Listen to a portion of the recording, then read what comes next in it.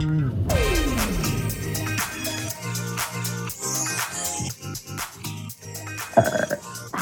I'm Madonna. I'm your worst nightmare. To rule the world. Why don't you show them what you do, honey? You've never had more fun with anyone else. People, we gotta move on to the next song. Somewhere I'm in sweet between. and I'm a bitch, you know what I mean? And that's always been the way it is. I'm a human being. I'm waiting. You're listening to MLVC, the Madonna Podcast, your place for all things Madonna Louise, Veronica Ciccone. Hey, everybody, it's Stefan. Welcome to the show. Hey, guys, it's Tony, and welcome back. Yes, it feels like just yesterday we were podcasting about Madonna's birthday. And Tony, have you recovered from her birthday week? Well, I did not go to Jamaica. I wasn't invited again, or I think my invitation got lost in the mail. But, I'm just barreling through. It's not the greatest summer of my existence, but, let's try and make it work. The Levitating remix is keeping me alive, and just doing the best that I can with the tools that I got, Nice. Yeah, you got to keep it together, Tony. Yeah. In the family. So today on the show... Wait, how are you doing? Poet Ben... Well, hold on. We'll introduce our guest and then we'll get to it. It's fine. Fine. Today on the show, poet Ben Klein is joining us. Ben, welcome to the podcast. Hello. Hi, Ben. Welcome. Ben, how is your pandemic treating you? It's made me hate my job, but I write more than ever to get through. So yin and yang. Your art, it comes from deep and dark experiences. We all know that, and this is a good time. It's inspiring you. It is. I ran, and it cannot contain me. So here we are. Yes, there you go. Yeah, look, we encourage as many Madonna puns as possible on the show. So get ready. Feel free to drop those whenever you'd like. And I also know Ben. If you want to see Ben's other passion, which is fitness, you can go to his Instagram, Ben the Author, on Instagram, and because Ben's you don't have a lot of clothes. Oh my God. I mean, Madonna is a constant inspiration in my life. So, I'm literally sitting here now in a pair of Calvins, and that's it. So. Hey, perfect. That's, Tony's probably in his usual jockstrap attire. That's it. Well, before we get into some questions, let's give our listeners a proper introduction to Ben Klein. A poet, storyteller, and lifelong Madonna fan, Ben Klein lives in Cincinnati, Ohio. A great state, by the way, drinking all the espresso and gin that is available. He took up yoga before Madonna made it cool and will fight you over the artistic merit of American life. His chapbook, Sagittarius A**, will be published fall 2020 by Sibling Library Press, and he is a poetry reader for the Adroit Journal and Flypaper Lit. His work will appear and has appeared in Cortland Review, Diagram, Hobart, Juked, Vagabond City, A&U Magazine, and many other publications. Read more at benkleinonline.wordpress.com. Klein is spelled K-L-I-N-E. Welcome again. Wow, thank you. Very eloquent, Tony. You did a good job. I've been taking elocution lessons, in case you were wondering. Yeah. Well, also having to sing along to Dua Lipa and Madonna in the Levitating remix, you got to get those words down quick. Right, and also with liberal doses of WAP thrown in, Can we talk about that for just a second? Please? I know this is not a rap. Especially since we have a poet on the line. I know this is not a rap podcast, but what are your thoughts on that? I was a little like, what is going on here? So go ahead. Well, I was just going to say that for me, that song examples how poetry can be at any place within culture and society, right? Like, there will be people who will turn their nose up at that and be like, what? Hello, Ben Shapiro. That was hilarious. Yeah, it's like, have a seat, please. Yeah, but for me, I listen to that and I'm like, holy crap. Like, total poetry in motion and utilizing language in a way that's both broad and specific, cultural, as identifiers, but then everybody gets, I thought it was brilliant. I love it.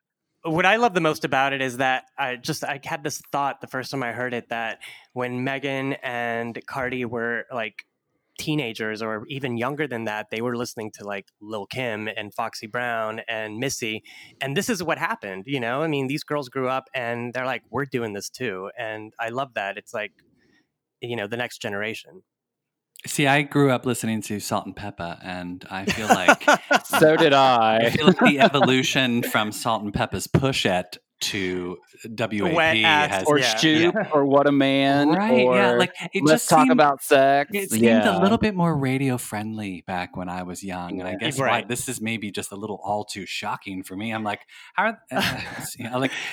Stefan was clutching his pearls. I was like, did you see the video? I was like, the video was my spectacular. God. Like effort. I love effort. See, I was thriving during, Lil' Kim and alumni. So I'm here for this. I love it.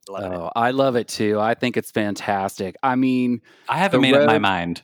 Oh, the road that Madonna started. Without Madonna, there would never be a song called Wet Ass Pussy. Period. Oh my. For those of you just joining us on today's podcast, this is a Not Suitable for Work podcast. We've only just begun, and Ben's in a pair of Calvins talking about a woman's vagina. All right, so Ben, so while we're on the topic of spitting rhymes, I thought you were going to say while we were on the topic of vagina. No, I'm going to try to steer away from that. I mean, I can talk about anything. Ask me. I've lived an exciting life, so we'll get there. So, all right, so let's start there. So, what led you to become a poet? What triggered you to like just start putting words down on paper, and when you read them, you're like, wow, this is poetry.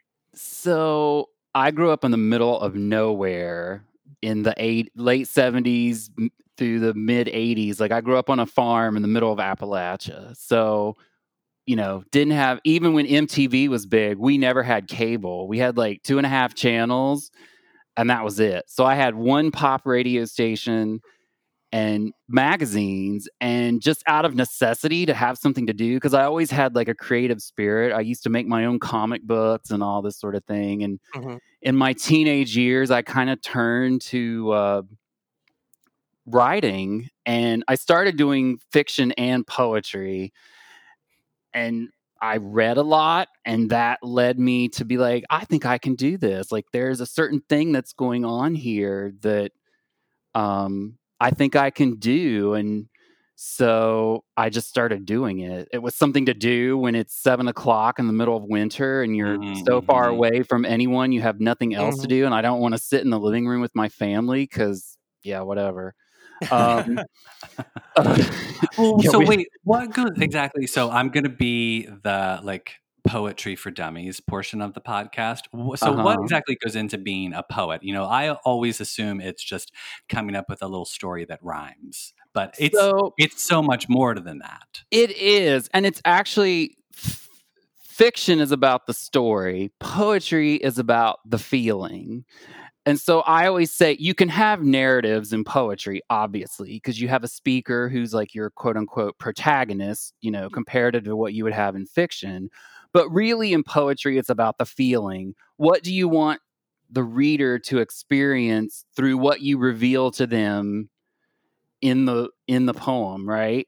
And so the reason that there's lineation and breaks and all these things is because it's all about the music of the words and the language together. And I always say the space between the words. So fiction is all about the sum of the words, but poetry is really about the space between and within the words and how it all interacts together. So I always say there's sort of 3 things that come together in being a poet. And the first is reading. You have to read a lot of poetry so that you know what's out there and you're cognizant of the world in which you exist. Just like if you're a musician, Madonna couldn't have existed if she never listened to Debbie Harry or Chrissie Hynde or Grace Jones, right? Or Elvis or... Exactly. Or, her main inspiration early on in her career, Michael Jackson. So, you have to read, you have to know the environment in which you're going to operate. And then the second one is intent. Like, what is your intent? Like, what is it that you think you have to say to the world as a poet? What's the feeling that in some way is unique to you that you want to convey to people? And then the third is craft and practice.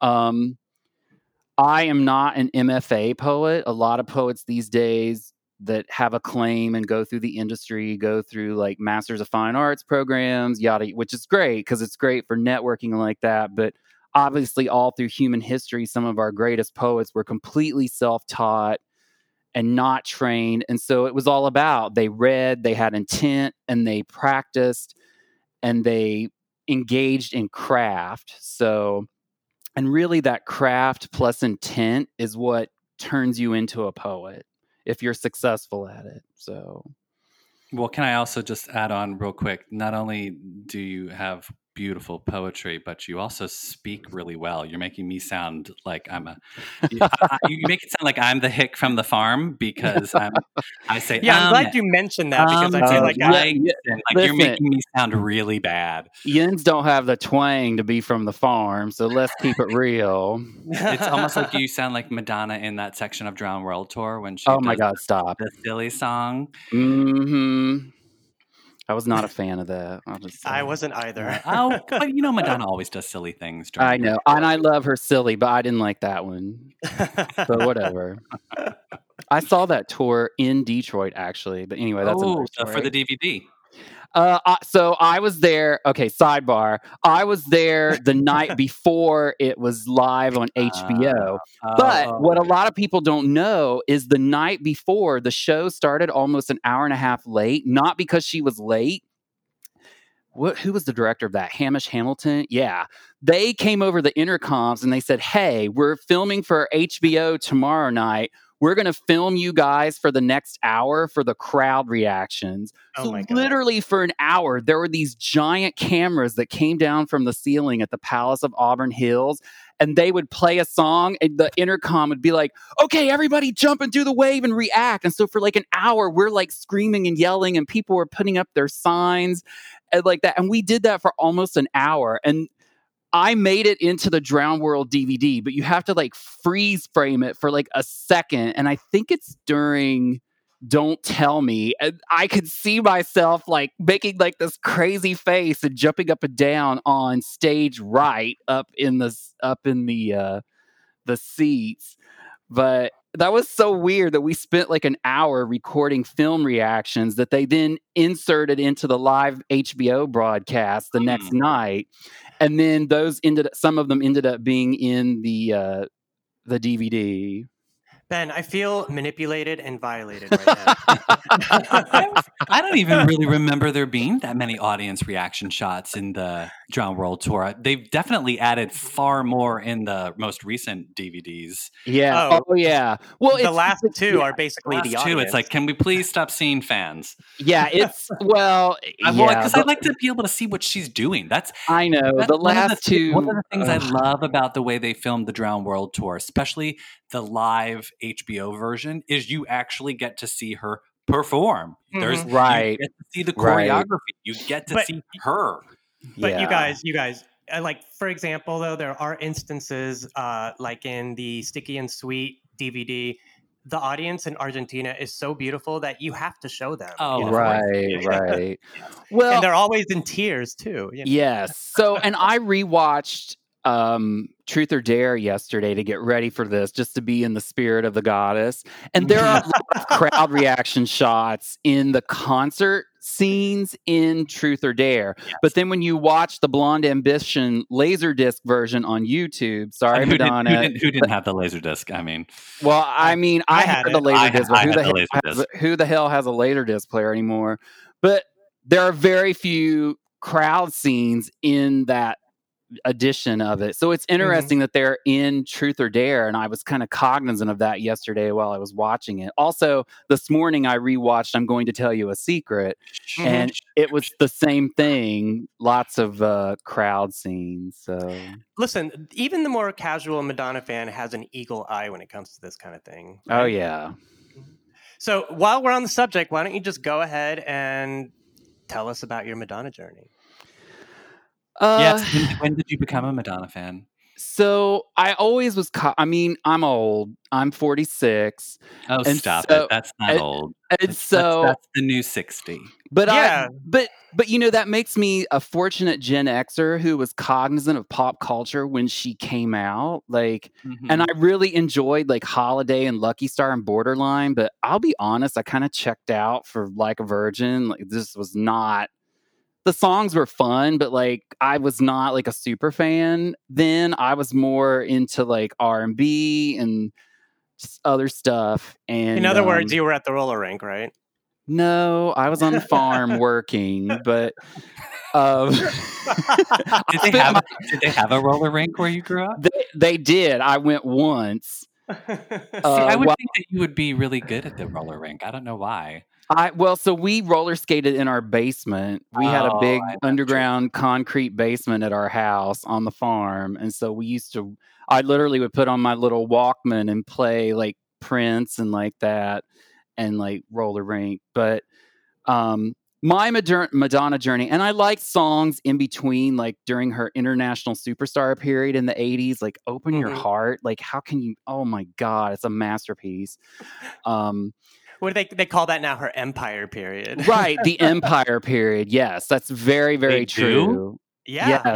Yes. Why? Why do they? That's when she was building her empire? That's when she was reigning. That was she Like was, a Prayer, Blonde Ambition. Oh, because I was going to say, I always think of Madonna's height of fame. What the pinnacle was Blonde Ambition time. So that was her apex of her fame. But the apex of her commercial success and her international broad appeal, right? The True Blue album, that was huge. That was enormous. Yeah. That isn't that her best-selling after Immaculate Collection? Yeah. My copy of Encyclopedia Madonnica is too far away to reach right now. I should have brought it closer before we started. It's okay. We have the answers anyway. So. Yeah. So for me, things got serious with Like a Prayer. I don't know what it was about that song, but it just ripped me apart when I heard it. I was because at that point I was 14. I was totally becoming a lapsing Catholic. I was just because I was raised really strict Roman Catholic out in the middle of nowhere. And so because she was finally embracing that, I think I paid attention to it. And I remember the Pepsi commercial, and I'm just thinking, oh my God. And then hearing the song on the radio that week, and I was just so blown away by the song. And I was extra interested because I loved Prince. And I knew that he was the one playing the guitar on that da, da, da, da, da, da, that's Prince. And then the video came out, and I didn't have MTV, but I had secretly taped Friday night videos on NBC, and they played it. And I was just when I watched it, I was just oh my God, I just had some sort of religious experience. And then that Saturday, out of the blue, my mom, I'm literally sitting there listening. I had recorded Like a Prayer, the song, on a cassette and was listening to it on my little boombox on my headphones at my desk in my bedroom. And my mom comes in the room and she taps me on the shoulder and she goes, "Your Uncle John David is gay and he has AIDS." And she walked out of the room. Oh my God. And I knew he was gay. Come on. I wasn't stupid. I used to hang out with him and his friends when I was 6 and 7 and they were 16 and 17. And I would listen to all the things they would talk about. And I was okay, I get what they doing, and I understand. At that moment, it just from then on. That's kind of like a mic drop moment. Your mom just walks in, says that, and then just turns around and walks out. Yeah, it was a very traumatic experience for her that I don't think she's ever dealt with. Yeah. But for me, as a teenage, and I was already sexually active and sort of a risk taker. And, she comes in here and tells me that. And it was just this mind explosion. And and I mean, I used to have to sneak like my Prince records, and I did have Madonna cassettes, but all that stuff I had to sneak into the house and hide them because if my mom found them, she would like set them on fire and beat the hell out of me. Ben, did you get in trouble for the Love Sexy album? Because that got ripped up at my house. Oh, so no, because I had a cousins who were like allowed to buy whatever music they wanted because they had older siblings. So they would just make me like blank cassette copies of everything. And then you wrote like Tiffany or Debbie Gibson on them. Ew, no. Amy Grant. So that way people wouldn't know. Yeah, no, they were just blank, and I would just put like radio mix, And so I managed to never get any of those. Oh yeah, the Love Sexy album. I mean, Sign of the Times. Oh my God. Oh my God. But yeah, so then the next time I saw my uncle was actually the first time that I ever handled a Like a Prayer cassette. And when he was like, open it close to your face, and I opened it, and that patchouli and perfume. I love that. And like when I smell that smell now, like that's all I think of is Like a Prayer. Me too. But when I smell it, my whole body trembles, and it takes me immediately back to that moment in the driveway of our house, like out in the middle of nowhere. My uncle's there. He's been diagnosed. His partner is there. He's also diagnosed. And it just, yeah, it's so crazy. And so the arc of that then goes, so he was a big Madonna fan. He saw Blonde Ambition in DC and tried to get me to come to DC on the train to go with him. And my mother forbade it. It was going to be my 16th birthday present. And my mom was like, under no circumstances. And, and then Immaculate Collection came out, and he bought me the DVD or the VHS of the video collection version of it. And I managed to get a hold of, I have an original first run VHS Justify My Love video single. Do you have anything to play it on? I do not. Yeah, but exactly. I have VHS tapes and I have nothing to play them on. I have it because like every once in a while I just get it out and I'm like, oh my God, I have like this little piece of history. And so, plus the merchandising on it is amazing. It's so simple. It kind of reminds me of like a little porno tape. It kind of is. Yeah. But I mean, that random Marlon Brando shot that they did at the end of the photo shoot when she was literally getting ready to go to some party. Like, I love that photo shoot. Her lips all plump and her, it's Madonna Tanema, Finland. Yeah. Oh, 100%. It's like this weird, like, fuck me, Madonna. Like, I would love to know what party was that she was going to?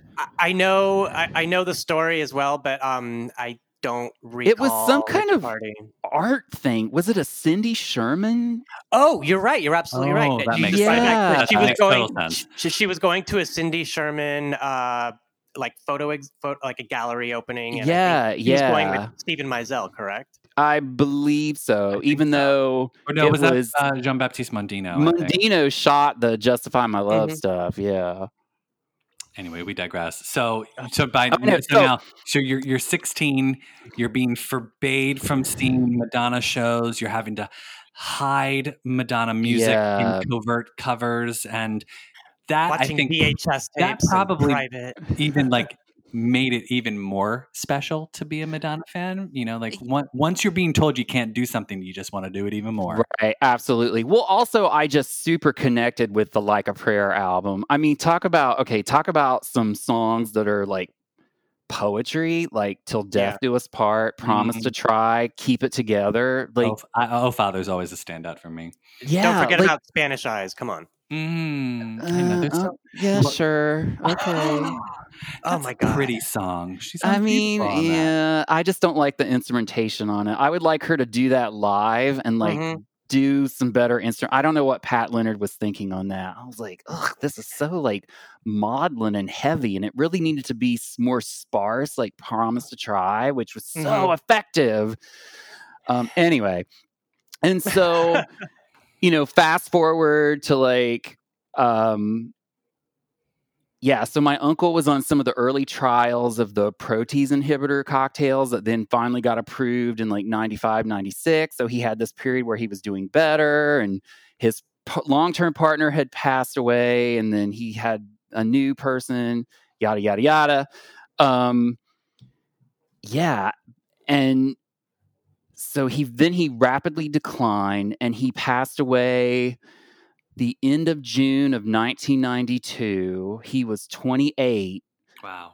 So, and he would be 56 now. So he's been dead as long as he was alive. And the day that he passed was the day that This Used to Be My Playground came out. Oh. And I remember after we found out he had passed, I literally was just like, oh my God, I have to be by myself. Like, I can't deal with this. I'm like 18, and like, this is the gay world, right? Like, I'm in the middle of nowhere. It's not like I'm in a big city where I'm around other gay people and queer people. I'm like, I'm in the middle of nowhere with no way of having any sense of community to deal with this in the way that I probably needed to at that time. And then I take my little portable radio and I go on a walk and I turn it on, and what fucking song comes on?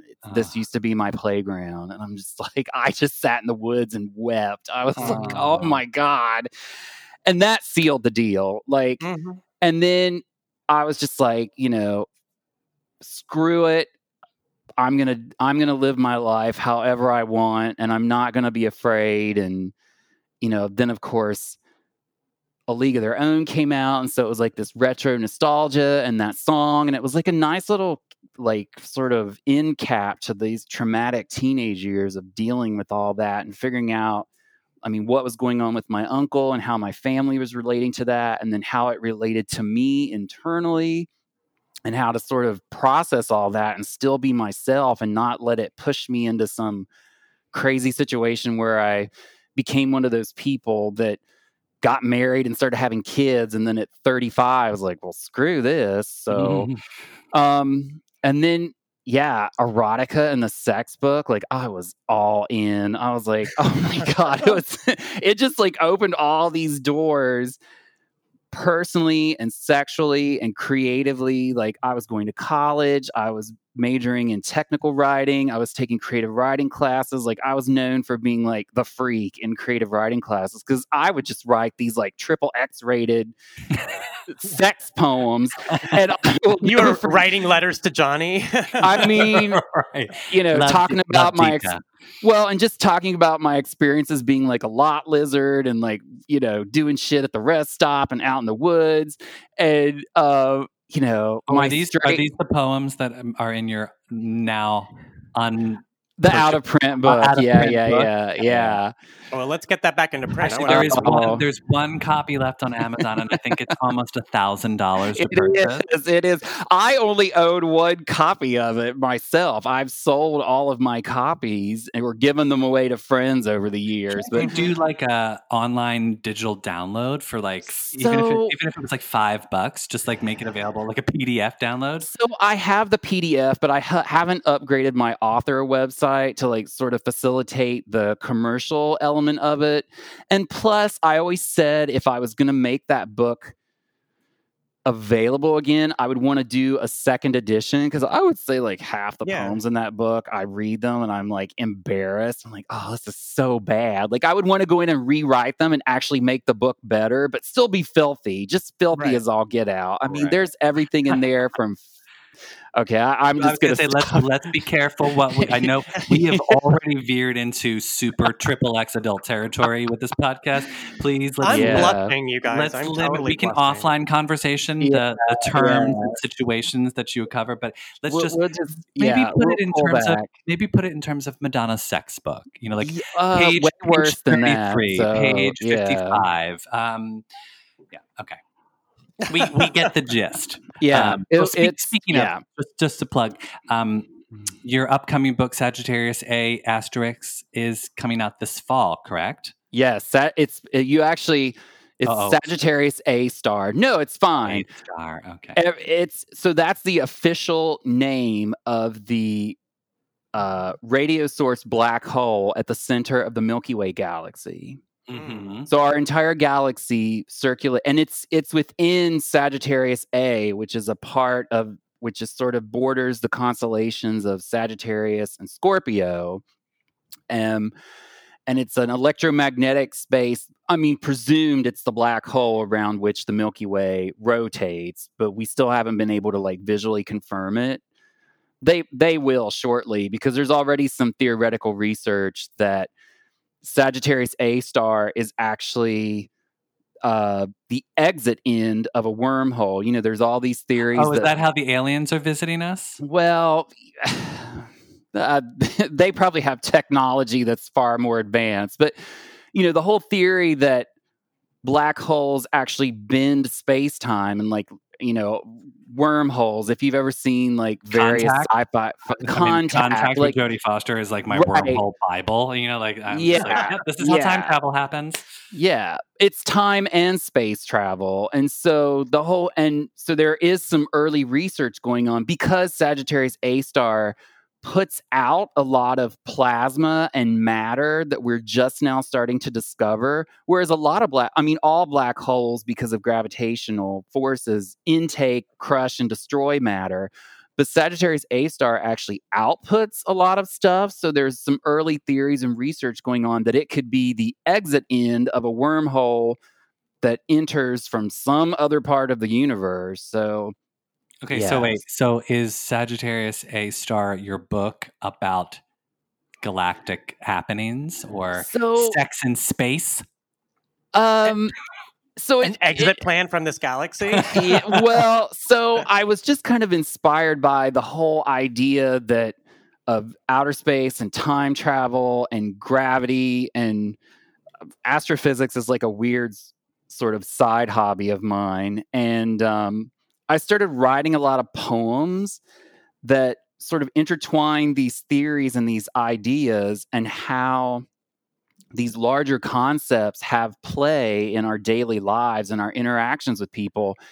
And I sort of started with the idea memory is the one true form of time travel. Mm-hmm. And so a lot of the poems became engaging memory as a form of time travel. So things that you remember or your loss of memory as you age.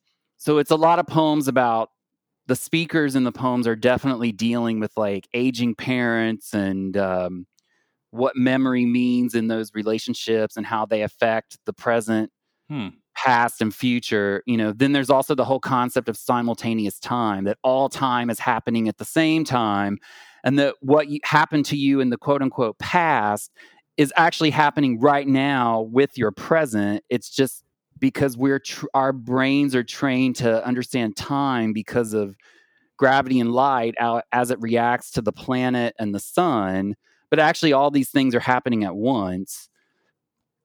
Yeah, so a lot of like theoretical stuff happening there, but I try to distill it into the poetry, and there's sort of like an arc for like the parents and the speaker, and then the speaker also has this sort of like love story that's happening with like this breakup that's happening, and the speaker is then traveling into deep space to escape Earth and kind of try to engage Sagittarius A star and see if they can transition it and go into some new form of existence. So there's a lot of there's actually like 3 poems in it that sort of talk about what it might be like to experience the gravity in a singularity, and like what you might. I was so inspired by the movie Interstellar. I was just going to say this. Yeah. I'm going to say, is the speaker in your book Matthew McConaughey? No, because I don't like that stubby-armed weirdo. But even though he was in Contact and he was good in that, and he was good in do a lot of space movies, right? He does, and he's apparently really interested in that stuff. But I just like the movie and how I felt like it got a lot of the science at the time relatively correct. I mean, what we know about these topics since that movie came out has like quadrupled. Like it's insane. Yeah. Well, so then speaking of space, you must really enjoy Madonna's bedtime story video. Yeah. That was actually, oh my God, that video is so trippy. And every time I watch it, I pick up something new. I mean, Mark Romanek just, he's a god, a visionary. And I love that she just kind of turned herself over to the vision, but still kept like all her little touchstones in that video. It was so wonderful. Yeah. Well, also what you were just describing thematically, takes me back to Impressive Instant. And let me know what you think about those lyrics. And what are some of your favorite Madonna lyrics and why? So, yeah. Impressive Instant definitely was on the Sagittarius A-Star playlist. Like every project I have has a playlist. There's always several Madonna songs on it. Yeah, I mean, I love how those lyrics are, like the cosmic love story stuff, but also like the singing like a bird on a wing. I mean, just typical hanky-panky goofiness, right? Yeah. So, and then what other songs were on that playlist to stick with? Oh, definitely Get Together. Good. And oh God, hold on. I'm like looking through my list. I literally had to make a list about all these songs and like the lyrics. What else was on there? Oh my God. Impressive Instant, Get Together. Oh, what's the song? Intervention from American Life. Oh yeah. Oh yep. Was absolutely part of that playlist. Yeah. So she definitely factors into everything somehow. What are your thoughts on Madonna's lyrics? Does her lyrical poetry hold up? Like do you feel it's complex enough, or is it sometimes too simple, or both? So for me, as a writer, when I think about Madonna as a writer, I see she does two things, which is so funny that she was doing Rebel Heart and she wanted it to be the two sides of like her songwriting and her energies, because I'm like, oh my God, that's so her. It's so weird that she's not a Gemini and she's a Leo. Right. So on the one hand, she has a lot of her lyrics that are like slogans and anthemic, right? Like the whole song is built around like a singular phrase, like express yourself. Like that song is like anthemic and it's a slogan. But then she has the songs that are more lyrical stream of conscious poetry. My favorite example being Mer Girl, which I personally, that and Secret Garden, and Waiting from Erotica are just like, holy crap. It's usually like, the last song, right? A lot of times she does like Falling Free, absolutely beautiful. Just Easy beautiful. Ride. Yeah, that one's okay. For me, Mother, Father, and Ecstatic Process are much better on American Life than Easy Ride. But yeah, like, oh God, what's the one that I really like on Confessions, lyrically speaking? I mean, Isaac is so interesting with what she did with the lyrics there. What else? I actually made like a whole list. Till Death Do Us Part, I mentioned that earlier. Actually, Rescue Me is great. Like somebody could turn that into slam poetry. Yeah. So, and Sanctuary from Bedtime Stories, that's another one that I just think is fantastic lyrics. So, yeah, well, of course, that was her trying to match up to Bjork for a Bedtime Story. Yeah. Oh, yeah. But Sanctuary. But also, Sanctuary has Walt Whitman. Yes, I was going to say. So, in a lot of, if you cast your mind back to the handful of interviews she actually did in the Bedtime Stories era. So, she had the big interview with Norman Mailer in GQ. She did the big interview in Details with those freaky Bettina Rhymes. Oh, I love those photos. It's just like, that's how I want to look if I wake up on a Sunday after a big night out. Right. That's exactly how I want to look. So smoky eye, lots of bling. Right. Yeah. So she talked about in that interview, I remember she talked about how much like Whitman and Anne Sexton and Sylvia Plath and Carson Cullors and other various writers had influenced her thinking on Bedtime Stories. And that's a good example of an album that has both the anthemic sloganish stuff like Secret and I'd Rather Be Your Lover and Human Nature and Forbidden Love, but then it has like the storyteller elements with Take a Bow and Love Tried to Welcome Me. And then it's got like the cool sort of lyrical, poetic musicality of Sanctuary and some of the other songs. So yeah, that's actually one of my favorite Madonna CDs is Bedtime Stories. Yeah, that's a no skip for me. You know, like you can just sort of listen to that all the way through. Yeah, I don't skip any songs on Bedtime Stories. Well, so speaking of obviously back Madonna catalog albums, you mentioned that you'll fight people over the artistic merit of American Life. Are there really people who are arguing over that with you? Yeah, especially now. I mean, so who's now coming up to you being like, that album's trash? So now it's kind of it's interesting once it hit like 2018 when it had its 15-year anniversary, and a lot of the music websites like Idolator and Billboard like sort of did retrospective reviews where they like praised it to the high heavens. But I've been fighting for the merit of American Life since it came out. Even Madonna rapping? Okay, so let's talk about that, right? Because we all know the story that she turned in the record. It wasn't it supposed to be called Hollywood at the time? And Warner Brothers was like, "Bleh, there's not a single on this. Give us a single." And she got pissed and went and recorded American Life and was like, "There's your single." And then the whole thing became American Life, and they shot that photo shoot and all that stuff. I love that video. I mean, the rap is so ridiculous, and I never take it seriously. I'm like, she literally is like flinging her latte in the face of the Warner Brothers executives. Like, she literally is so pissed off at what they're trying to do. Because, that was also when radio was changing and Clear Channel was buying up everything. And we started seeing all these corporate playlists where people telling us what we should be listening to. Right.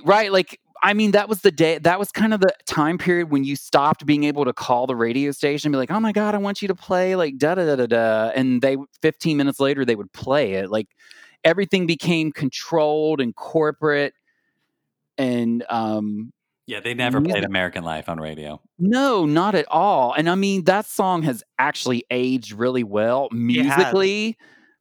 Yeah. And then her lyrics are really interesting just about this whole notion of both personal identity and then what that means, with American identity. I mean, people will debate the rap. I think the rap is meant to be like a big middle finger to the record industry, but it's cheeky. Yeah. But the rest of the record, just great. Madonna doing her version of singer-songwriter with all those screwy, like early electro with Mirwais, and I was here for it. I mean, Nobody Knows Me. Holy crap, that song! Good. And getting to see that, so at Reinvention Tour. I won a contest with MTV in 2004. What? I was in the stage right pit at the opening night of Madison Square Garden. Nice. So the night that's in the Reinvention Tour, and I'm going to tell you a secret, that opening night of Madison Square Garden, I was there. We actually got interviewed by Jonas and the documentary crew, but it didn't make the movie. But we were interviewed. All of us who were in the pit, they did like little interviews with us, and that, oh my God, we had to show up at Madison Square Garden at like 6 p.m. And I forget her name. She's in I'm Going to Tell You a Secret, very busty lady with big bouffant black hair. And there's several scenes where you see her getting in and out. I cannot remember her name. She met like a group of, I think it was like 25 of us, and we got split into the two pits. But like, we got there at 6. They gave us our VIP things. We had to turn over our cell phones. We walked all through. We went backstage and met the dancers and Tony. There's a scene, and I'm Going to Tell You a Secret, with the big white shag carpet where one of the dancers, like, we went into that room and we got to meet all of them, and it was so freaking cool. Wait. Yeah. So I've never known anyone who's actually been in that little fan pit. Yeah. What was it like to watch the show from that vantage point? Was it fun, or because she's not facing you a lot of the time? But she is. Like, she touched me twice. Her hair hit my face. I didn't wash my face for a week. But then when she was on the conveyor belt in front of us, like, let me tell you, watching her do Nobody Knows Me from that vantage point and seeing like her dancing and da da da da. I mean, she was totally lip syncing that. Let me be clear. There was no. What? Oh. Wow, come on. Yeah, you know, she's moving too much. Yeah, so we could hear, like, we were close enough. You could hear her live vocals going into her mic and then hear them on. I mean, because we could barely hear the actual speakers because we were behind most of them. But, like, you could hear her singing, and she totally sings, I would say, 95% of that show live, but she was totally lip-syncing. No, I mean, there might have been a few parts where she was singing and it was vocodered, but, like, most of that, she was just miming it. Yes, but however, in Madonna's defense, I will say, or any performer's defense for that matter, I will say I would much prefer to have them do a full-out dance number and make it look amazing and not sing than half heart the dance and half heart the singing. You know, like, I'd rather just have it be either stand still with a guitar and sing Frozen, or you know, like, go balls to the wall with Nobody Knows Me and just lip sync the way. Yeah, I mean, it was a performance piece. For me, it wasn't necessarily like, oh, a song in the concert, right?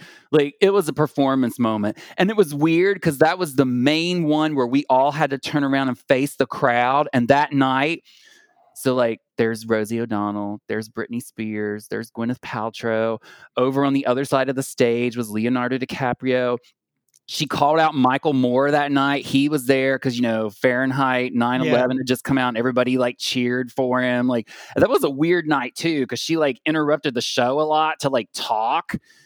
And I've seen her 7 times, and that's the most I've ever seen her, like, interrupt the totally staged and everything is planned to just ad lib, was that night. But oh my God, seeing her that close and just, I mean, Don't Tell Me from that show, like, getting to see that from, like, 2 feet away from her. Like, she literally is doing all that choreo, like, right there. Mm-hmm. And that was actually one of the times where she slung her hair, because I was the tallest. I'm 6'3", so I was the tallest person in the pit.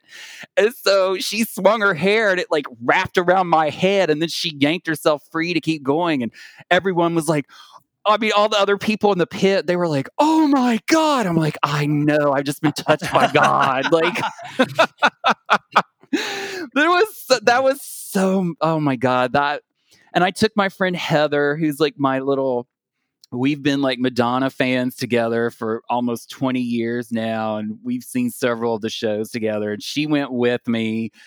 And we stayed at, like, this crappy New York City hotel, but oh my God, we had the best time. That show was amazing. So, Ben, did you get to see Madam X, and what? I did. So I saw Madam X at BAM. Oh, maybe one of the many nights we were there. I was there October the 7th, that last Saturday show. Oh, I was at that one. That was the one where I was in the very last row in the very last Tony's seat. Traumatic. Okay, Tony hold had a very up. traumatic Where were you at? Because I was in the last row all the way over on the right. So, like, if you're looking at the stage to your right, I was all the way over. No, Tony was like in the ceiling. I was on the other side, and the person who was sitting next to me took my phone bag with them, so I was there. I was there till 3 a.m, screaming at people, you know, saying heads will roll until I get my phone. You know?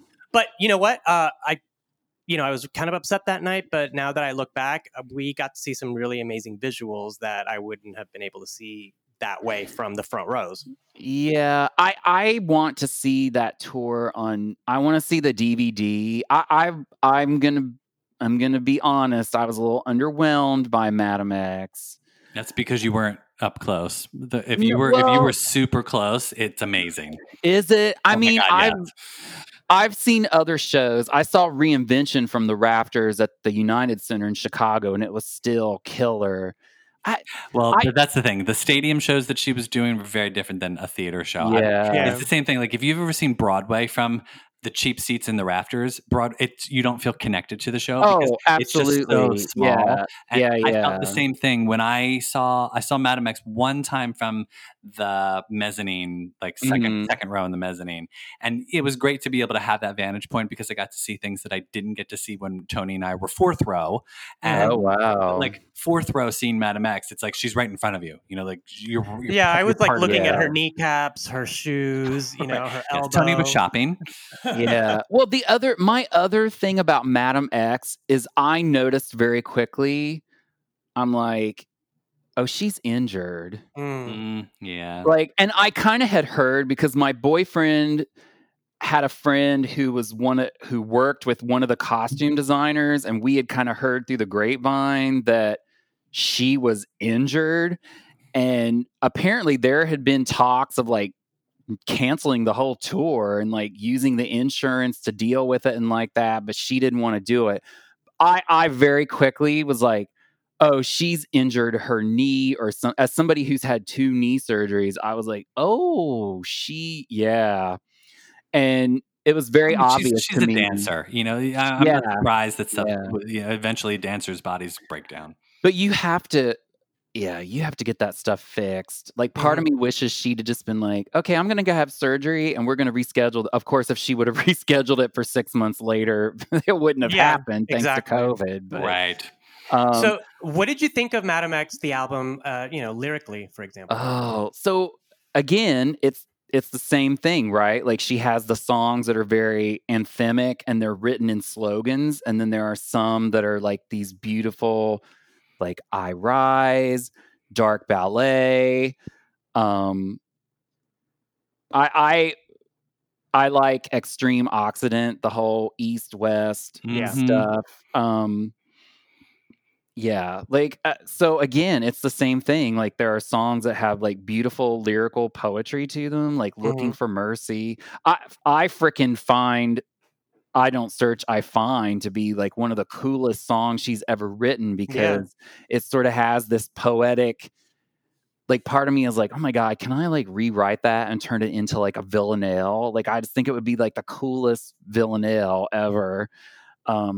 What's a villanelle? So a villanelle is like a 19-line old French, I think it's French, that you write the first tercet, which is 3-line stanza, and then the first and the third lines are the final line of all the preceding stanzas until the last one where you repeat them as a couplet at the end and the quatrain at the end. Like, it's a fairly strict form, but they're so much fun to write, and they're almost like songwriting because you can kind of utilize that verse chorus, bridge chorus kind of structure. Okay, see, just for a moment, everyone listening to the podcast right now, don't ever shame us for saying you don't learn anything on this show because we are taking you to poetry school today. Okay? Yeah, like it's interesting because when Madonna does her little poems, because that was part of the reason I rewatched I'm Going to Tell You a Secret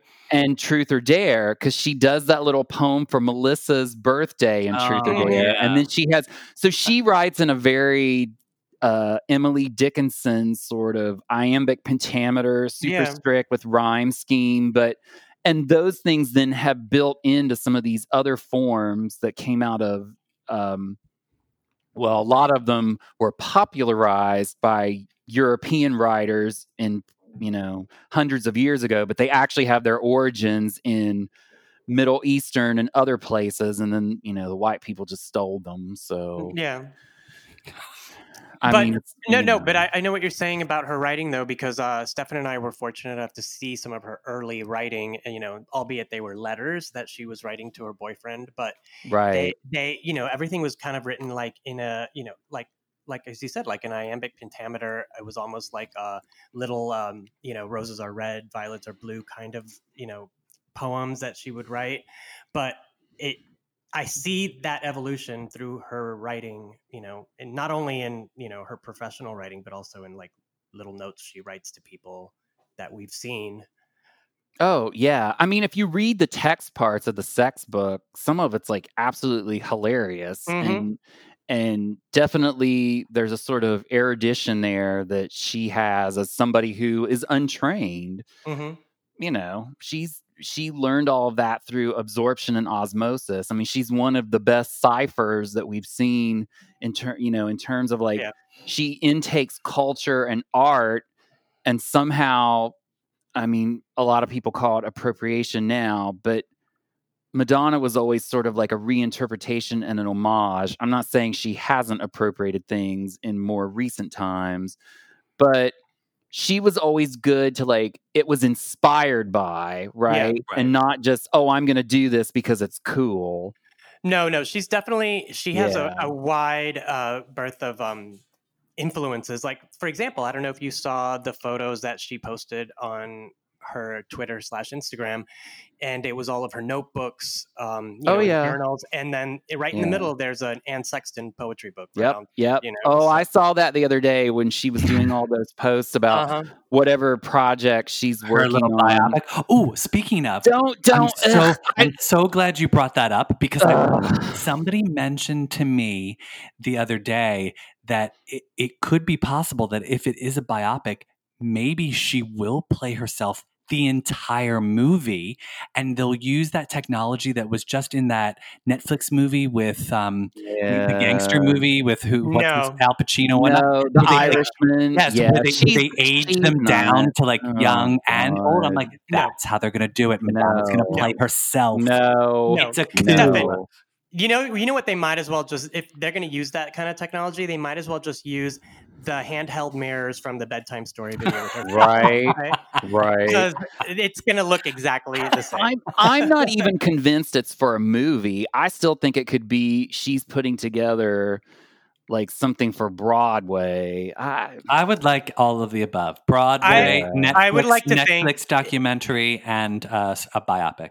Yeah, I would like to think it's a 10-part documentary, Ken Burns style, with Madonna narrating. Well, there could be that too, because, I mean, she had all that stuff from like the early 80s, but then they were talking about costumes for Blonde Ambition. I'm like, okay, the scope of this project is massive. How are you going to put this all together? And, with the rumors that she's going back to Warner Brothers, potentially giving her access to a lot of things that she's had to pay extra money for to use them in the last decade, the scope. We shall see. How she loves to keep things a secret. Well, and also, like, will anything ever come of it, right? Like, if Diablo Cody's working on it, I have a feeling that project will get greenlit. I Listen, hope you guys, so. I thought that we were talking about Ben Klein, the author. So I mean, but we can. But we're talking about Madonna too. I know. Come on. I'm trying to like shoehorn in. Your poetry. I would love to hear something of yours. If you'd like to. Yes. Can you read us? Do you have something Madonna appropriate? Yes, please share something. I do, but I want to say, because we sort of touched on this earlier about the Madam X and Reinvention. I also was Golden Triangle at the MDNA tour. As was I. Yeah, that was like a wild experience also, because this is going to sound terrible. I had already bought tickets for that show, and then I tweeted. This was back in the days when Twitter wasn't what Twitter is now. Yeah. I literally tweeted Guy Oseari's Twitter account, and then like a week later, I got an email from Live Nation upgrading me to the Golden Triangle. That's how I got it in Philadelphia. Oh my God, are you serious? I did the same thing. My friend Jennifer and I, we had bought like $500 tickets. Yeah. Amazing seats. But then we got the email from Guy Oseari's team saying, you're in the Golden Triangle. And I was just like, it was too late for us to try to sell them. So I was wow. Okay. So I guess we paid $500 to be in the Golden Triangle, basically. Oh no, I sold my tickets on the street outside of the show in Atlanta right before we had to check in to get into the Golden Triangle. That was a very different experience than Reinvention, because half the people in the Golden Triangle were drunk. Oh my God, they were so drunk. Yeah, it was incoherent ridiculous. Before the show even started. We had 4 people pass out in our Golden Triangle and have to be carted out. Yeah, they weren't. I mean, luckily they weren't allowing any beverages in that area. But yeah, I was being pushed up against some rather drunk, obnoxious people the entire time. It was very interesting. But then I was able to get like super close, like numerous times, because half of the Golden Triangle was like totally wasted and like laying on the ground. Oh like, my God. So ridiculous. Well, the show didn't start until almost 11. And so, and people had started drinking. Starts. Yeah, and people had started drinking at like 7:30, 8 o'clock. So they were toast. Like they were Skid Row. Yeah. I had a blast. I loved it. I was like, oh my God, this is so cool. So yeah, that was a great show. Yeah. Okay. So it really was. Poem. Okay. So I wrote a poem specifically for this. Oh, and what I wrote is a world premiere. We love a world premiere. So this is a cento, and a cento is traditionally a poem that is written using lines from other poems. And so there are certain poets that are really popular with poets to make centos, like Adrienne Rich. Like for some reason, a lot of people like to make centos out of her poetry. I think because it's always so politically charged. So I literally have created a cento out of Madonna song lyrics. Nice. Okay. Here, all right, listeners, listen up. This is your very special Madonna poem just for you. Okay. Wait, let me take a sip of my gin. Hold on. Gin? It's like 9 in the morning. You should be drinking tea. Yeah, no, I'm having a gin martini. Okay. This is called Waiting for a Drowned World I Find. If you have to ask for love, wet and a mess, are you just being kind? Accustomed to this kind of hell more than once or twice? I'm not myself. All the things I say sound like stupid things I said before. And it was nice to change my mind, to say goodbye. There's no one in the crowd to remind me what they said couldn't be all wrong. Shake hands with our fate. Part with the handsome cost that cannot contain me or the man that I cannot keep. Remind me what they said. Tell me what your enemies taught you. It's all an illusion. The satin sheets, the big strong hand who runs, settled for the thrill. It wasn't yours in the first place. The face of you, the silence, a beautiful stranger I used to know so well.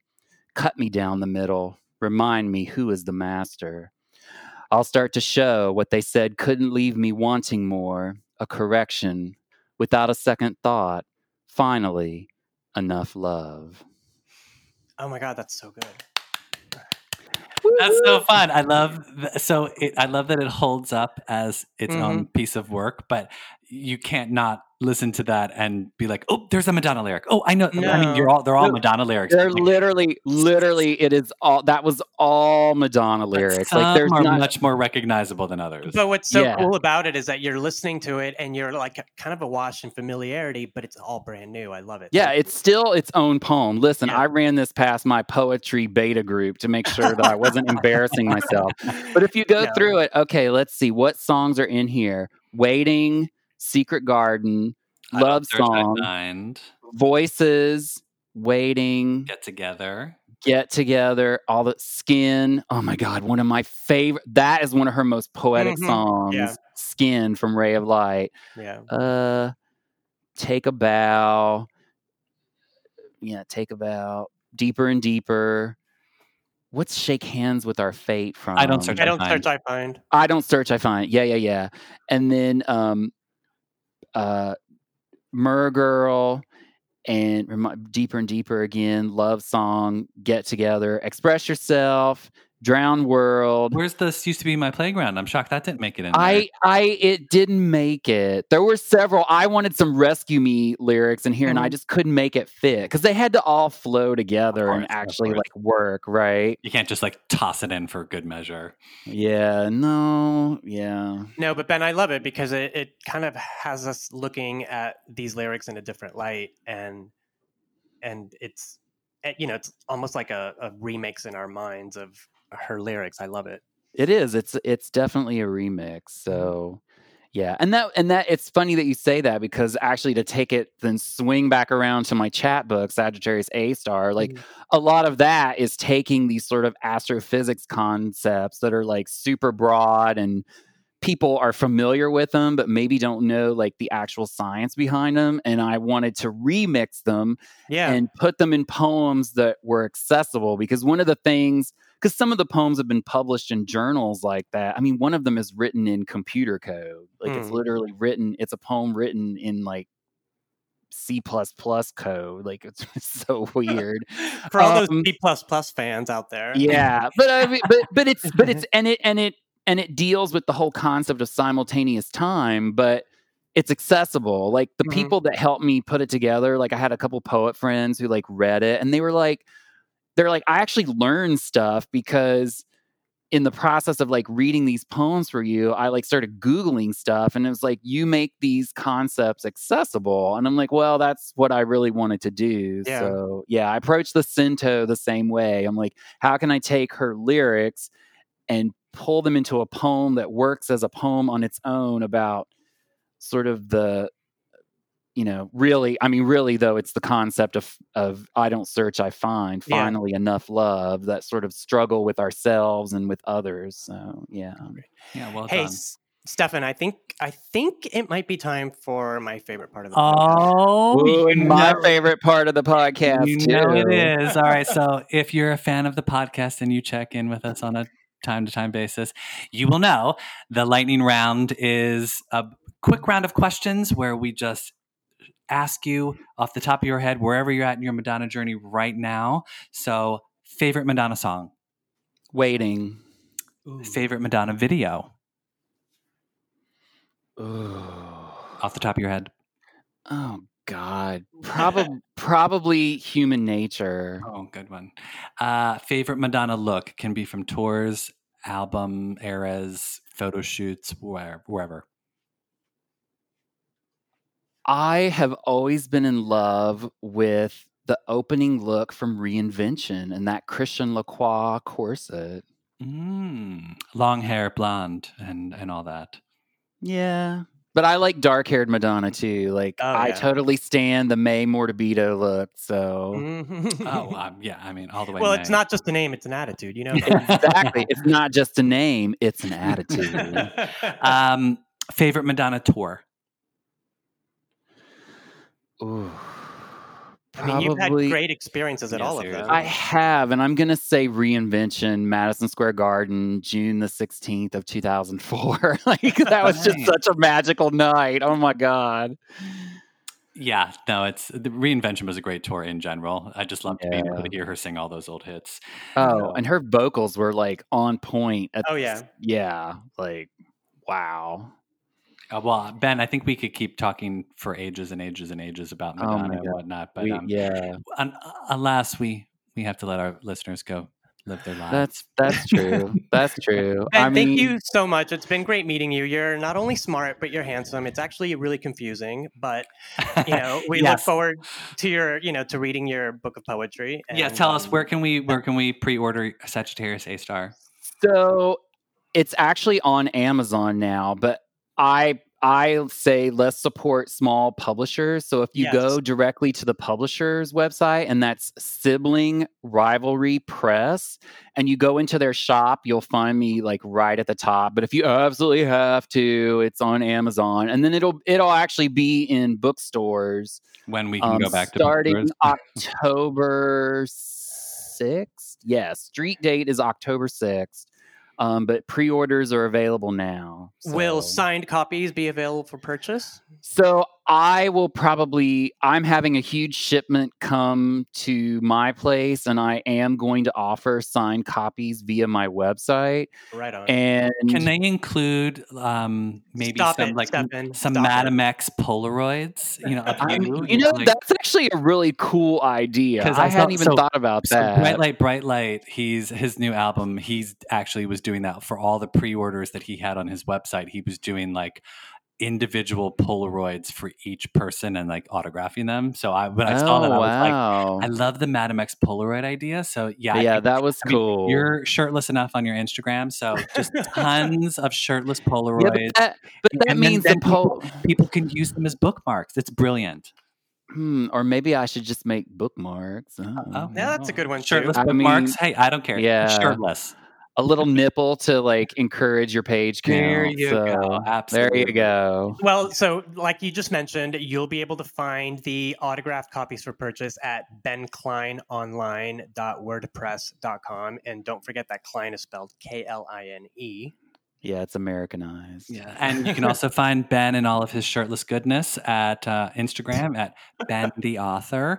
Yes. He, just like Madonna, tends to take bubble baths and drinks cocktails. So yeah, pretty much. I like to take baths, even though I barely fit in my bathtub. But I just, if you're 6'3", that bathtub would have to be enormous for you to fit in. Okay, and to keep it Madonna related, when I'm in the bathtub, I literally have a Spotify playlist that is Madonna bathtub.